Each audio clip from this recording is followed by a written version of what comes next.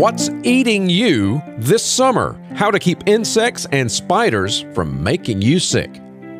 Welcome to the Access Health Radio Show. I'm Dr. Brian Forrest, and this week we will be discussing how to keep those biting, stinging pests from causing you health problems. Sometimes a mosquito bite can be an itchy, irritating problem, and sometimes a tick or spider bite can be really uncomfortable.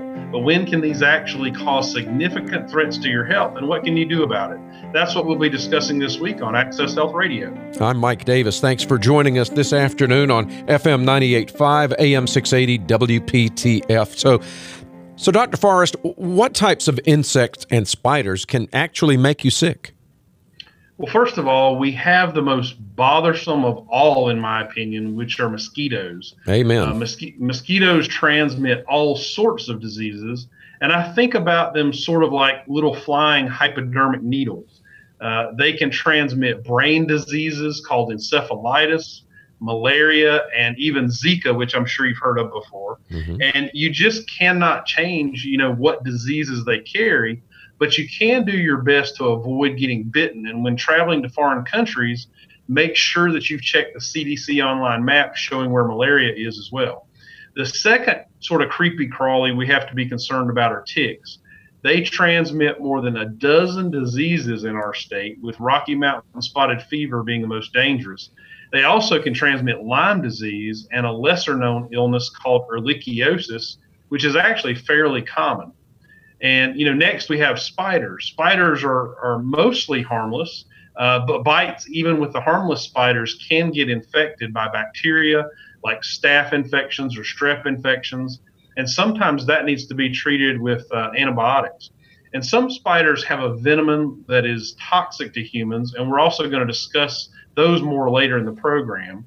And lastly, we're going to talk about flying insects and stinging insects like bees, wasps, yellow jackets, and now, of course, the murder hornets.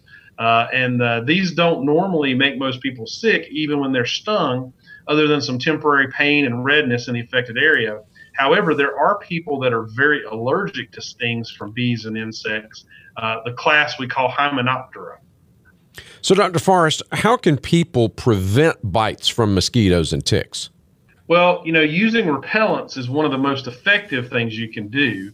However, for children and some people with sensitivity to them, repellents can do more harm than good. First of all, you don't want to use something that's not effective. So generally, this means you want to use something with either a higher concentration of DEET or another substance called picaridin. And several brands have been found to work, including the Deepwoods Off, Sawyer, and Cutter. And in some studies, the newer plant-derived repellents like picaridin have been shown to be equally effective to DEET, and those are a lot better tolerated with less side effects in some cases, especially in children. The odor, is not as much of a human repellent as well, because that doesn't smell quite as bad as the DEET, and contact has not been shown to have some of those effects. Personally, I would avoid any DEET products in children under 12. And I would only use the picaridin-based repellents for my own family. The repellents can reduce bites substantially, but if you are going to be out into a mosquito-prone area, you may still get some bites. And, for mosquitoes, there's certain times of day that you really want to avoid, like dusk. That's when they are the most active, and they stay away, and then stay away from those areas, where they may be concentrated, like bushes or thick foliage. I've been around doing yard work and things like that. And if you're doing that yard work into the end of the day, right as the sun's starting to go down and you're anywhere around landscaping like bushes, you'll really get eat up by the mosquitoes. So that's not the time of day you want to be out there. And one of the things you can do to help decrease them is to find and pour out any areas of standing water around your house. If rain accumulates in small puddles, in old tires, bird baths, or anything else that might hold a shallow pool of water, that really allows mosquitoes the ability to reproduce, and you get sort of a swarm of them there. There are also products which you can buy called dunks. And the dunks, you can actually throw those into water, and it helps prevent them breeding of mosquitoes as well. For ticks, when you're in a heavily wooded area or high grass, you want to make sure you wear light colored clothing. And if you're wearing long pants, you can also tuck those into your socks. especially if you're going to be in a tick-infested area for a long time. All right, Doc, it's time for our Access Health Tip of the Week. Our tip of the week this week is brought to you by We Care Pharmacy of Apex. They are a local pharmacy that delivers in the Triangle area and will price match on the cost of generic drugs, all while exhibiting outstanding customer service. You can reach them at 919-629-6010. You can also send them an email to rph@wecareofapex.com. And our tip of the week this week is that, many people use insect repellents that you spray or rub on your skin, but did you know there's actually a type of protection like that that can be built into your clothing? There are several brands of clothing that are geared for people who are outdoors a lot that have insect repellents actually built into the fabric. They go by names such as Insect Shield or Bug Off. You can find them at many online or retail stores that sell outdoor gear. There are also sprays that you can apply to regular clothing, which are usually permethrin based. It is very important, though, that you only apply that to clothing that you're not currently wearing and that you allow it to thoroughly dry, because you don't want wet permethrin directly on your skin. Once it's dry, it's safe for humans, but again, you want to make sure anything you put that on is completely dry. So if you know you're going to be in a mosquito or tick infected area, next time you might want to wear your repellent rather than having to put it on your skin. Dr. Brian Forrest is a board-certified family physician. His office, Access Healthcare, is in Apex. Dr. Forrest, if people would like more information about today's topic or about perhaps another health-related topic, or maybe find out information about your practice there in Apex, where can they find that? If listeners want to send general non-emergent questions, they can send those to accesshealthradio@gmail.com. If they want to listen to an on-demand podcast of the show, maybe they missed something or they want a family member to be able to hear it, they can listen to an on-demand podcast at WPTF.com. We also download those podcasts onto the landing page at accesshealthradio.com as well. All right. Thanks, Dr. Forrest. Straight ahead, more about spiders and some diseases from ticks that you will want to avoid. We'll give you all that information straight ahead here on Access Health Radio. Welcome back. This is Access Health Radio with board-certified family physician Dr. Brian Forrest. I'm Mike Davis. We are talking about the things that are eating you this summer, namely ticks, spiders, bugs, that tell you how to prevent that, what to do if you do get a bite. And board-certified family physician Dr. Brian Forrest with us. And Dr. Forrest, let's talk about spiders for a minute. Here in North Carolina, what spiders do we have to worry about that could actually cause us some harm? Well, black widow spiders are very common in North Carolina, and they're easy to recognize by the red hourglass shape on their underside. However, you don't want to necessarily pick one up and turn it over to look. So generally, if you see a dark black spider, you can a lot of times maneuver around in such a way as you can see that red hourglass without actually turning them over. And it's not visible on the males. And black widow spiders have a very painful bite. It can cause severe abdominal pain, fever, and chills, as well as cramps. And they can be deadly. Although it's rare, they can be deadly. Typically, their webs look really messy, and they can be found in basements, outdoor structures like storage buildings, wood piles, barns, things like that. And if you are bitten by a black widow, you should seek medical attention immediately at an emergency room. Because, like I say, although it's unusual, their bites can actually kill people. Periodically checking and clearing structures of these can help reduce the likelihood of a nasty bite. And again, you never want to try to handle one of these spiders with your bare hands.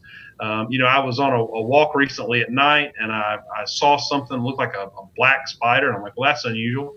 And I actually did see it was a black widow. I took a picture on my phone, but now that we have Zoom on phone, I didn't get within a foot of him. So I want to be careful about that. And the second type of dangerous spider in North Carolina is called the brown recluse. And these spiders are small. They're usually not found on webs, and they have a small shape of a violin on their back. Again, I don't know that you necessarily want to get so close that you can see the violin, but their bite is not often noticed initially. Unlike the black widow, which you would feel and you'd have pain, the brown recluse can bite you and really not be that painful. But they can result in large ulcers and actually cause destruction of the skin and surrounding tissues. And the problem is sometimes you don't know if you've been bitten by a brown recluse because it doesn't hurt immediately. And so sometimes you don't see anything for several days and then you see a black ulcer. And the spiders are called recluse for a reason. Normally, they don't want to be around people. You normally aren't going to see them. And they're normally going to be in secluded places like crawl spaces and things like that. But, I've had patients that, did work underneath houses and they would show up at the office with large black ulcers on their skin. They never knew they were bitten, but surely it was probably a brown recluse that had done that. So other spider bites can be painful or also lead to infection, but they're usually not dangerous. But if you have a bite that becomes red or painful, you should see a physician to have it evaluated because sometimes those will require antibiotics to treat skin infections called cellulitis that can result from the bacteria actually getting into the bites. And an untreated infection like that could also be very dangerous, especially if you got a staph infection in that. So, Dr. Forrest, we've done everything we can to avoid these spiders. We don't want to get close, but we do get a bite anyway. What can be done for black widow and brown recluse bites? For a black widow bite, the first thing you need to do is put some ice or a cold pack on it. Stay calm. You want to try to bring the dead spider, if you can, safely do so, and get to the emergency room as soon as you can. You could start to get really severe symptoms in as little as 30 minutes, and you do not want to wait until those start. At the ER, they're going to closely monitor you, and if your breathing becomes difficult, or if they think that this is really heading in a bad direction or you might die, then they can give you an antivenom. And for brown recluse bites, the problem is often you're not going to know that this is what bit you until days later. And if you have more than a small local reaction to a bite and you don't know what bit you, then you should get evaluated by a physician. Brown recluse bites may cause a black or dark purple center in the middle of a large blister or ulcer, but that tissue damage is caused by the venom. And if you see that type of appearance, you really should seek medical care immediately. There are some treatments for that. There's an old drug called Dapsone that's been used occasionally, and some other things, because part of the brown recluse bite is that your immune system actually can contribute to the damage. And with a normal spider bite, you may get fever and chills. And if you don't know what bit you and you have a place on your skin like we discussed, then you may need antibiotics or some other medication. So anytime you have a bite or a sting that affects your breathing or some other systemic thing like chills, you need to seek medical care immediately. Okay, Dr. Forrest, let's shift gears, and we'll go from the creepy crawlies to those flying insects. What should we know about stings from flying insects like bees? Generally speaking, these type insects do not cause long-term or serious health problems in most people. Normally, if you get stung by one of these and you're not allergic, then using some antihistamines, cooling the area off, and making sure any stingers are removed are enough to prevent severe symptoms. You also can take anti-inflammatory medication like Advil or Aleve if you don't have some medical reason not to. This can help the pain and swelling that go along with these type stings. And if you're stung by a honeybee in particular, it's important to make sure you get the stinger out to decrease the amount of venom and reaction. It's important that you don't use tweezers or another device that might squeeze that and squeeze more venom into the wound. Instead, use either a fingernail or something flat like a credit card to sort of gently scrape across the skin from the side to remove the stinger, because you don't want to press it further or put any pressure down on the stinger. And in people who are allergic, these things can be deadly because of a condition known as anaphylaxis. And this can cause people's airways to close up, make it difficult for them to breathe. And, if you are allergic and you get stung, you either need to use an anaphylaxis kit, which your doctor would have prescribed for you, or immediately call 911. And even if you use the kit, you should still receive medical attention as soon as possible to make sure the reaction is controlled. Most of those kits contain some sort of an EpiPen, which a lot of people have heard about in recent years. And make sure that you ask your physician about less expensive options of the EpiPen because those have been made available and they're equally effective. He is Dr. Brian Forrest, board-certified family physician. I'm Mike Davis. This is Access Health Radio. We come your way each Sunday at this time on FM 98.5, AM 680 WPTF. We're talking about bee stings, tick bites, things like that. Speaking of which, Dr. Forrest, what are some diseases from ticks, and what should people know about them, especially this time of year? Well, first, especially in our state, we need to talk about Rocky Mountain spotted fever.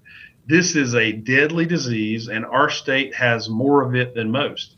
It is mostly transmitted by the dog tick, and symptoms can include stomach pain, fever, headache, a rash, nausea, vomiting, or lack of appetite.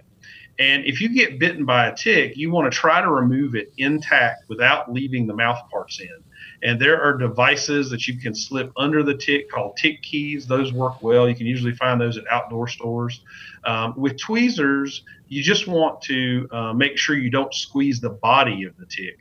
And you should only remove it that way if you can firmly grasp the head and pull straight out. Bring the tick with you to your doctor's office so they can help identify what type it is. And with Rocky Mountain spotted fever, the thing that might really surprise listeners is that most people do not actually get the spotted rash. So you can't rely on that to determine if you have Rocky Mountain spotted fever or not. And also, because it's so deadly, if you have any of those mentioned symptoms and you've been bitten by this tick, most physicians are going to go ahead and put you on the antibiotic doxycycline that treats most tick diseases and can be life-saving if it's given early. They're probably not going to want to wait to do a test on you before they give you that antibiotic. And you also do not want to wait on testing at all because by the time the test results come back, it might be too late. So another common tick disease in North Carolina that's rare here is Lyme disease. And there's a lot of inaccurate information about Lyme disease out in the public. The truth is Lyme disease does occur in North Carolina, but it's much less frequently than in the Northeast. And many times we have patients come in and they say they've been bitten by a tick and they want to be tested for Lyme disease. And, in the past 18 years of testing people, actually more than that, maybe going on 20 now, I don't think I've ever had a Lyme disease test come back positive in that situation. The only people that have tested positive for Lyme disease were people that had been in the Northeast, and they may have had an exposure there, but not those who just recently got bitten in North Carolina. And lastly, disease from ticks that nobody ever really talks about is called ehrlichiosis. It is much more common than Lyme disease or Rocky Mountain spotted fever, but the symptoms are milder and it's not generally dangerous. It gives people flu-like symptoms, and often they just think they have some type of viral bug and then it passes. So what I want listeners to remember is that if they get bitten by a tick and they have any symptoms associated with that, they should see their physician, and strongly consider treatment with doxycycline because it can prevent and treat Rocky Mountain spotted fever, Lyme disease, and ehrlichiosis. So, if you get doxycycline, you've been bitten by a tick, and you've got symptoms, there's a good chance that's going to knock it out, whatever tick disease it would possibly be. Thanks, Dr. Forrest. We'll be back in just a moment here on Access Health Radio. Lots of great information today, Dr. Forrest, here on Access Health Radio, but we're all out of time. That's right. Our scripture for today comes from Proverbs 4:20 through 22. My son, pay attention to what I say. Turn your ear to my words. Do not let them out of your sight. Keep them within your heart, for they are life to those who find them and health to one's whole body. Thanks, and we look forward to joining you again next week on Access Health Radio at 4 p.m. Until then, God bless your health.